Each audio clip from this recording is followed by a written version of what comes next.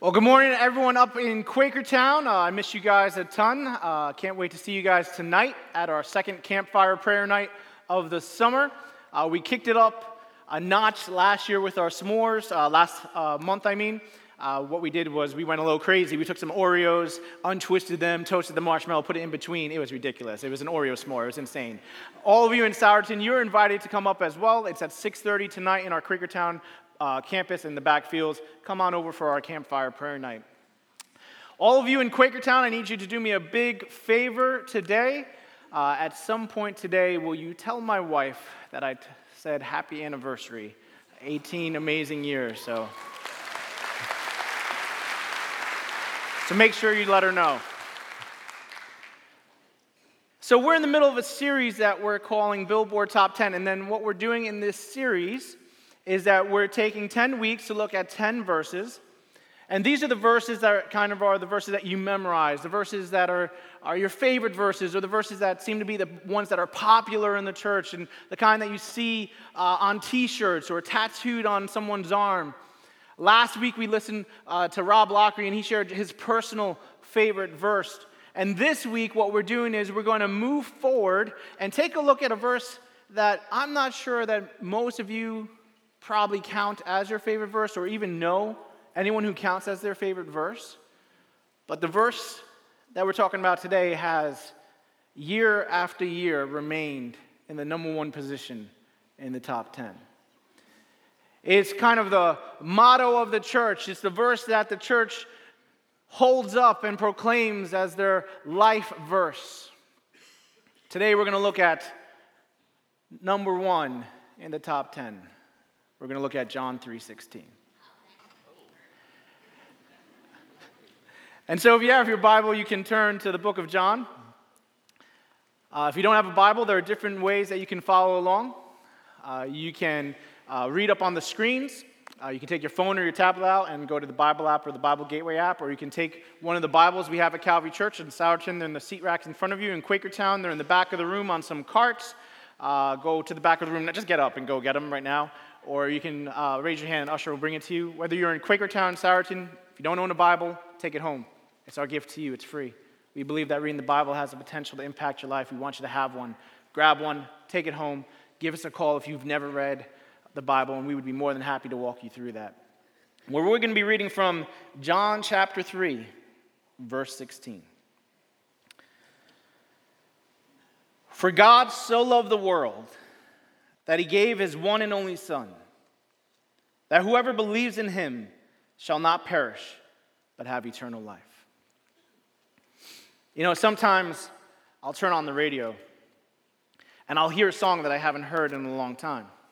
And you know what usually happens is that when I first hear a song and I like a song, I kind of get into it a little bit, and if everyone else likes that song and then it's played on the radio a lot and it kind of saturates my life, and I get to the point where I start humming that song or I'll sing it in the car, and then you get to the kind of point where you're like, okay, that's enough.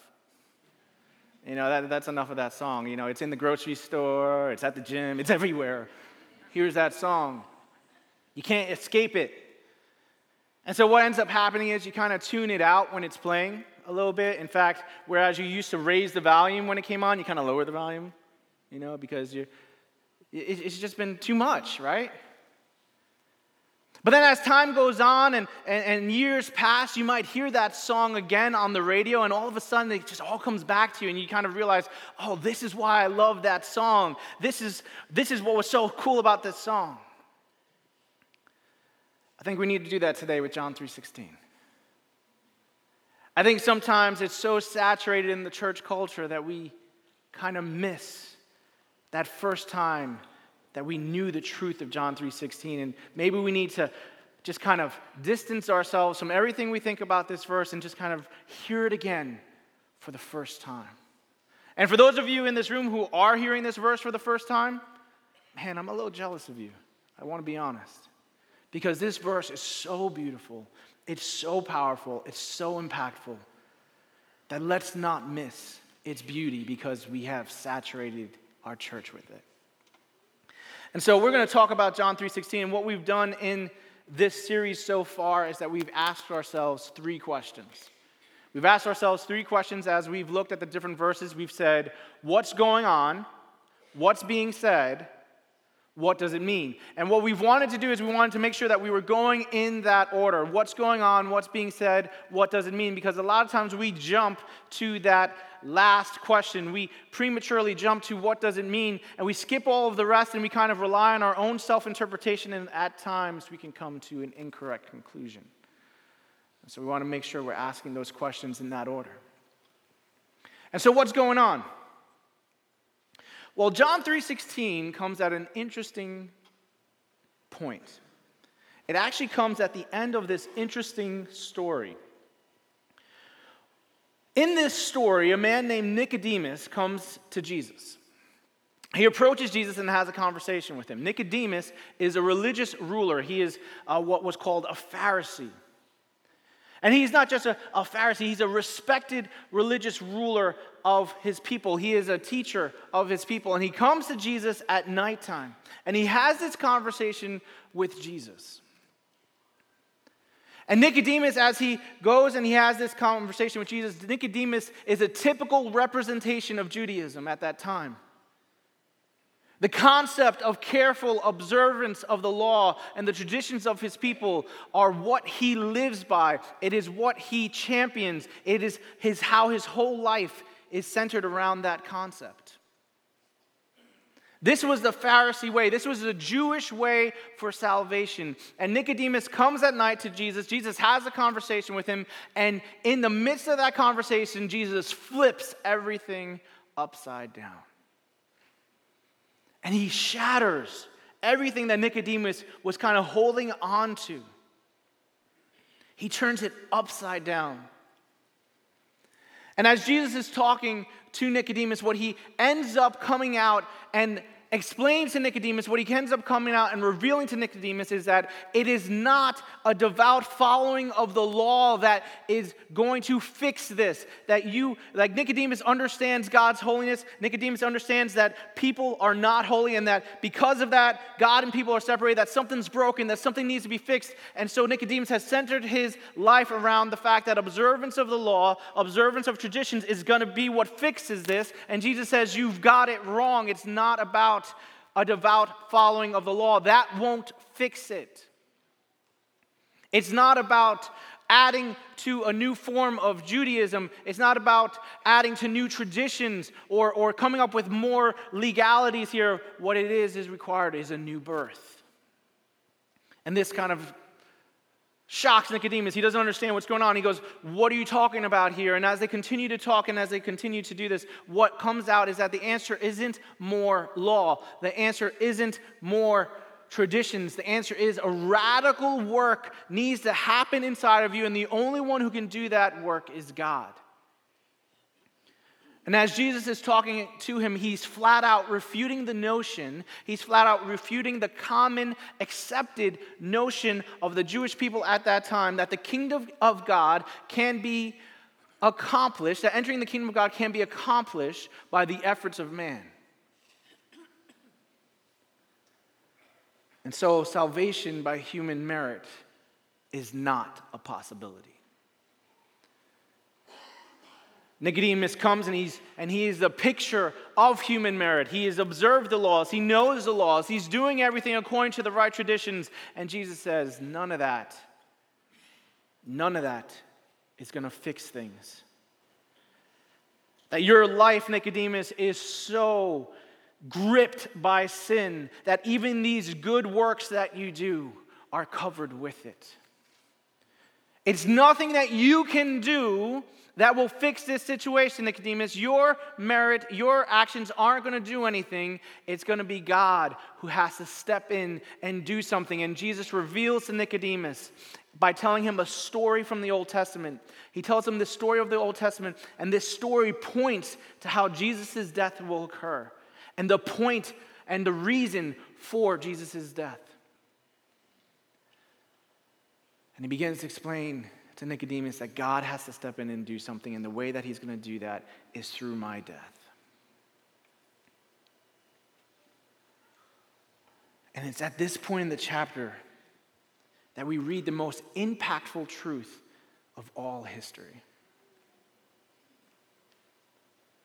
Up until this point, What's going on is that we have this religious leader who comes at nighttime to have this conversation with Jesus. Jesus has this conversation with him. He flips everything upside down, and he begins to tell him, it's not about what you're going to do. It's not about what you've done or what you will do. It's about what God has done and what he will do through my death.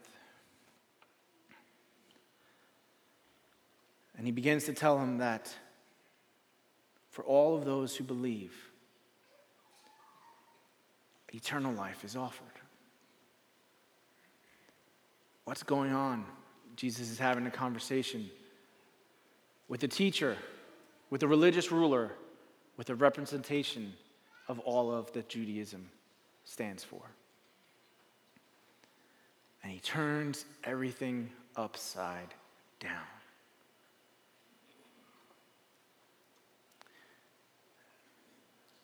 And then he gives the motivation for that flip. You see, what's being said? What's being said? What's being said is, for God so loved the world. For God so loved the world. You have to understand how radical that statement is. It might not sound radical to you at this point in your life, but it is a radical statement to link that verse to the story of Jesus' conversation with Nicodemus, to follow that story with that verse. It's completely radical.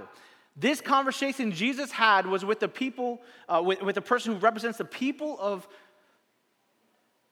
the Jewish culture. Nicodemus represents everything they stand for. And to hear, after this conversation with this Jewish leader, to hear, for God so loved the world, that is shocking. Not because of God loving. That's not new. If this verse had said, for God so loved Israel. If this verse had said, for God so loved Israel that he sent his son, it would have made sense to people like Nicodemus. It would have made sense because they were looking for this nationalistic Messiah, this Savior that was going to save them from those who were oppressing them. They were looking for someone who was going to step in and bring Israel back to prominence. And what happens in this verse that follows this conversation is that this verse is saying that what the people of Israel were looking for, this salvation that they were looking for, is so small in comparison to the salvation that God actually offers. God so loved the world. This is radical news. This is intense. This changes everything.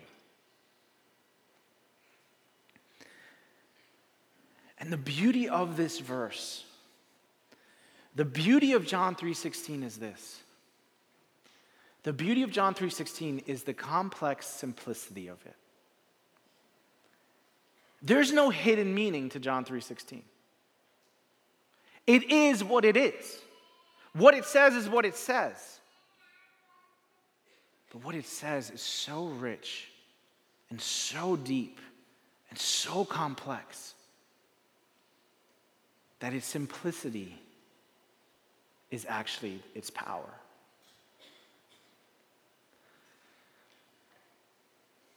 You see, this statement of for God so loved the world is radical to the people of that time, but it is also radical to us. And sometimes because we have heard it at different times in our lives in churches, and some of you actually may have memorized this verse, or you can quote it to me, or whatever it is, you learned it as a child going to Sunday school, or whatever, it's on t-shirts. People even raise it at football games or baseball games. They just kind of wave the card back and forth with John 3:16. Because it's become so saturated, we may forget how radical and amazing this statement is. For God so loved. And I'm going to be honest with you. I'm going to be very honest and open with you at this point. I made this mistake as I was prepping for this sermon. Because as I was prepping for this sermon, what I kept doing was I was trying to figure out some hidden truth to give you, some sort of nugget of wisdom to give you. I've heard this preached so many times. I'm like, well, what am I going to give to them that they haven't heard before? How do I kind of package this thing, repackage it, gift it up, gift wrap it, whatever it is? How do I give that to them in a way that they haven't heard before? It's not about gift wrapping in a new way. This truth is complex, and I was struck by that because of a conversation that I had with a man this week. I was talking to a guy named Wilson. Wilson is the youth pastor over at Living Hope Church nearby over in Dublin. We were over at the Quakertown skate park. And up until that point, I've been racking my brain trying to figure out, how am I going to present this in a new way? What am I going to do about this? And I'm talking to Wilson, and he goes, we're just talking, I'm telling him that, hey, I'm preaching on John 3:16 on Sunday, and he looks at me and his eyes light up. And he's like, I love that verse. I'm going to be honest with you, I've never heard that. I've never heard that. I've heard many people recite that verse. I've heard many people quote that verse. I've heard many people acknowledge the importance of that verse. I've heard many organizations or churches use that verse as kind of like their vision statement or whatever. I've heard the importance and the acknowledgement of that importance. I've never, before that point, had someone actually come to me and just say, I love that verse. And I looked at him and I was like, really? He said, oh yeah. And he began to tell me a story, and he was like, you know what? When I first became a Christian, I didn't know anything. And so someone told me I should read the Bible. They're like, now that you become a Christian, you should read the Bible. That kind of made sense to me. And they said, you know what you really need to do? You need to start in the New Testament. He goes, okay, I'll start in the New Testament. And so he starts reading in the New Testament, and he gets to the book of John. And then he gets to the 3rd chapter, and then he gets to this verse, and he is stunned. He is floored. He says, I remember reading that verse and just looking, this is amazing. And he takes his Bible to school the next day, and he goes into the cafeteria, and he goes up to his friends. He goes, have you seen this before? Have you seen this verse before? And his friends must have been church kids because they looked at him like he had lobsters coming out of his ears. And they said, dude, it's John 3:16. He goes, no, but do you see what it says? And they're like, dude, it's John 3:16. He's like, no, do you see what it says? And he gets up and he just shouts to the cafeteria. He goes, for God so loved the world that he saved me.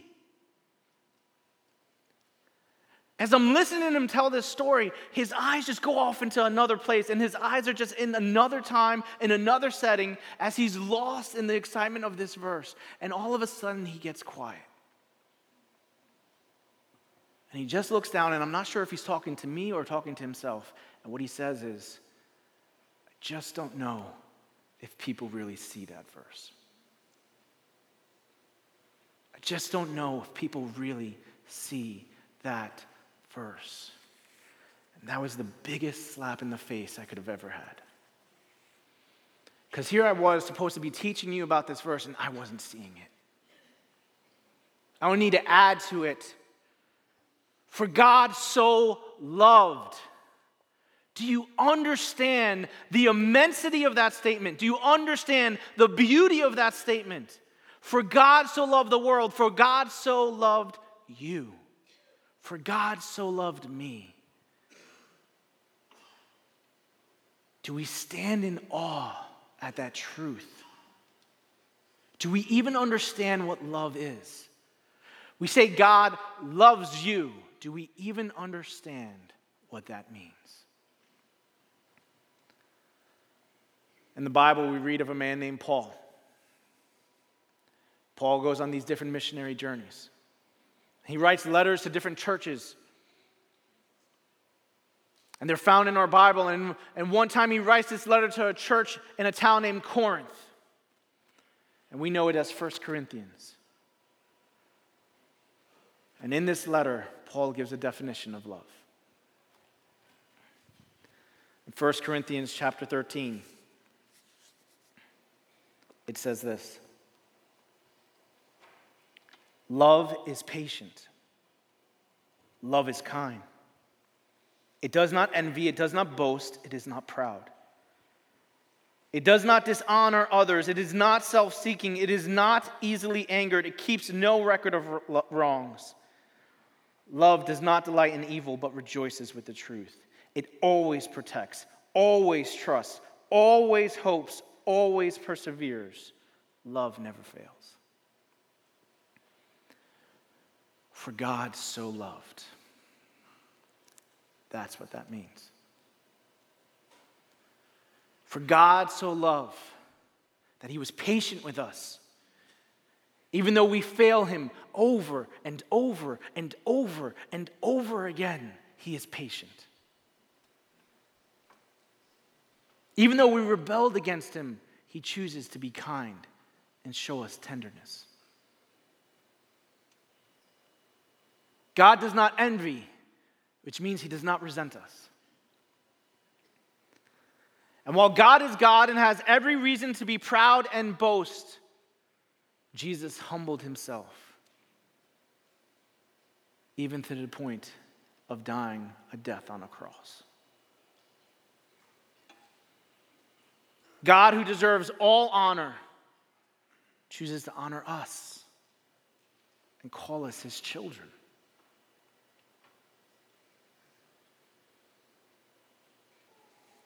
He seeks us, and he's slow to anger.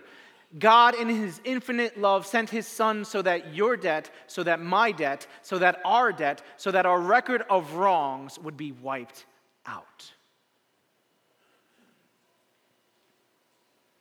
God does not delight in our sorrow, in our pain, in our heartbreak. Instead, he reminds us over and over again of this amazing truth. He loves us. He loves you. He loves me. He loves us. God always protects. He entrusts his mission to us. He's our source of hope, and he perseveres, relentlessly perseveres, pursuing you and I. God will never fail us. Life may not turn out the way that I thought it would be. There will be heartache. There will be pain. But God will not abandon us. His love is ever present. It is secure, and it will not fail. This is what it means for God so loved. For God so loved you. That's what it means when we say God loves you. Do we understand the truth of that? Do we understand how complex is that? Or have we simply made it into a logo for a coffee mug? Don't churchify this truth. God loves you. That is intense. It is earth-shattering. It is life-changing. It is rocking your world. It has rocked our world. For God so loved. So what's going on? Jesus is having a conversation with a Jewish leader. This Jewish leader comes to him with the understanding that things can be fixed by our own efforts, by our own merit, by our own good works. And Jesus flips everything upside down and says, that's not how it works. It's going to take an act of God. It's going to take my death. What's being said? The motivation for that act is that God loves. God loves more than you can possibly imagine. More than you can possibly imagine. And that earth-shattering truth sets up the momentum for everything else that follows. So what does it mean? What does it mean? It means that God loved us so much that while we were still sinners, he did something about it. What does it all mean? Let's go back to the verse. For God so loved the world that he gave his one and only Son, that whoever believes in him shall not perish, but have eternal life. For God did not send his Son into the world to condemn the world, but to save the world through him. Whoever believes in him is not condemned, but whoever does not believe stands condemned already, because they have not believed in the name of God's one and only Son. This is the verdict. Light has come into the world, but people love darkness instead of light because their deeds were evil. Everyone who does evil hates the light and will not come into light for fear that their deeds will be exposed. But whoever lives by the truth comes into the light so that it may be seen plainly that what they have done has been done in the sight of God. Because God so loved the world, he sent his Son. He sent his Son. Let that sink in. It's not for God loved the world. It's for God so loved the world. He so loves you that he would do anything to get you back. And he sends his Son. For what reason? To save the world. To save you. Not to condemn the world, but to save it. And why does it need to be saved? Because it was already condemned. It was already condemned. It already stood condemned. The verdict was had. All of that good stuff that Nicodemus thought he was doing was just as filthy as all of his sin that gripped his life. He stood condemned. God so loved. God so loved that he sent his Son to save you.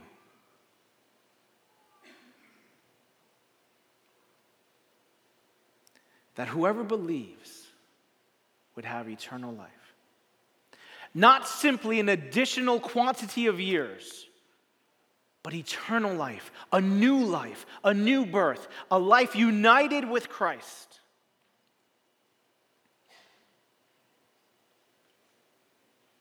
And so we are to believe. And when we believe, we come to the light. We come to Jesus.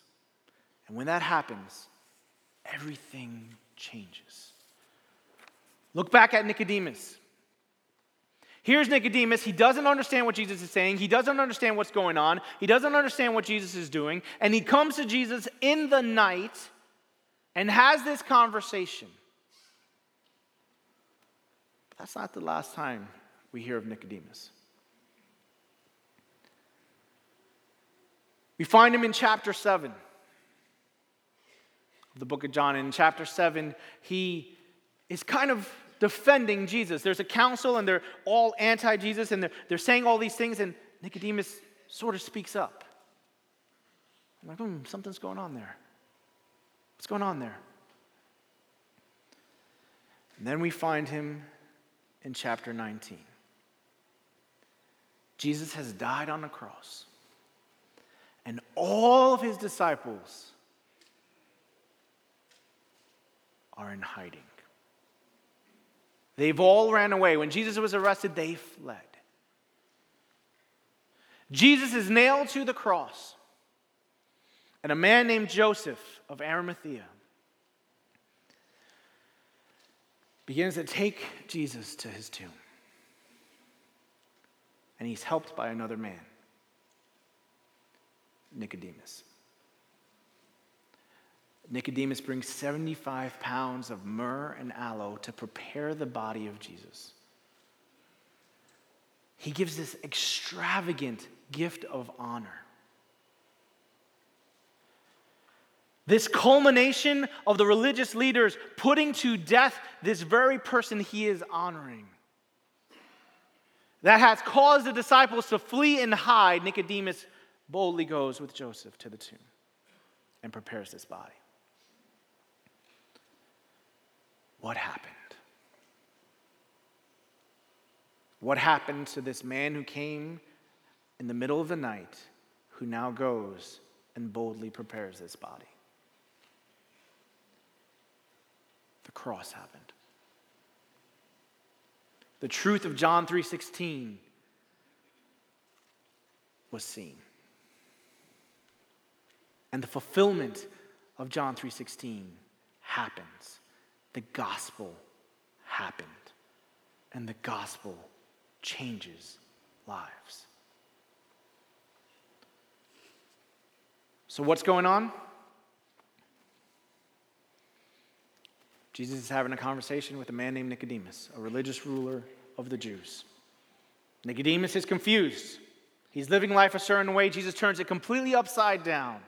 And in that conversation, a truth is revealed to Nicodemus that will completely change everything. What's being said? For God so loved the world. For God so loved the world more than you could possibly imagine. What does it mean? That whoever believes in Jesus will not perish, but have eternal life. Not due to any works or merit, but due to Jesus' death and resurrection. It means that I am no longer carrying the identity marker of condemned, but instead, I carry the marker of child of God. Where once I stood with the identity of condemned, I now stand as child, as God's child.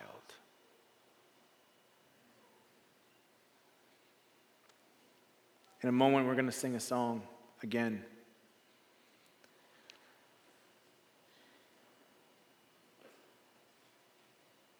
But I want you to just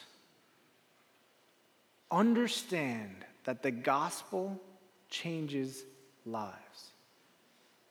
That the truth of John 3:16 is the momentum behind everything we do as Calvary Church. That we exist because we're simply a group of messed up people who had their lives changed by the gospel. And so we bring the gospel to everyone and anyone in both word and deed.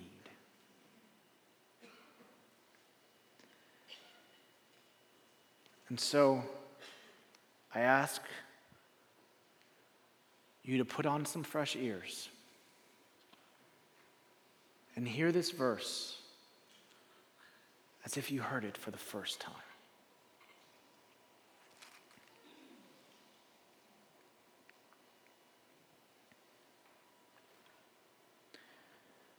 For God so loved the world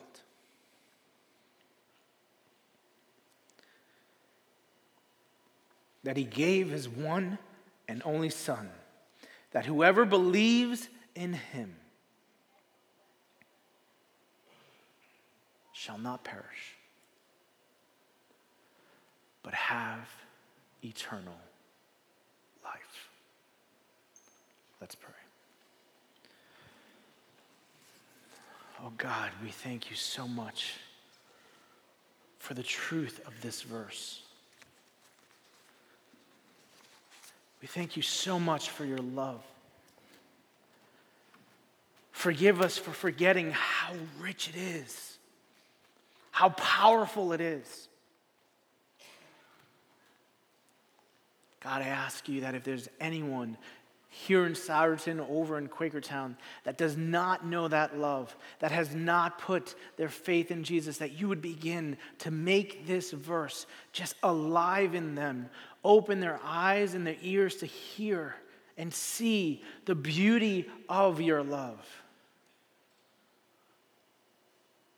Lord, help us to be a church that is rocked by the gospel.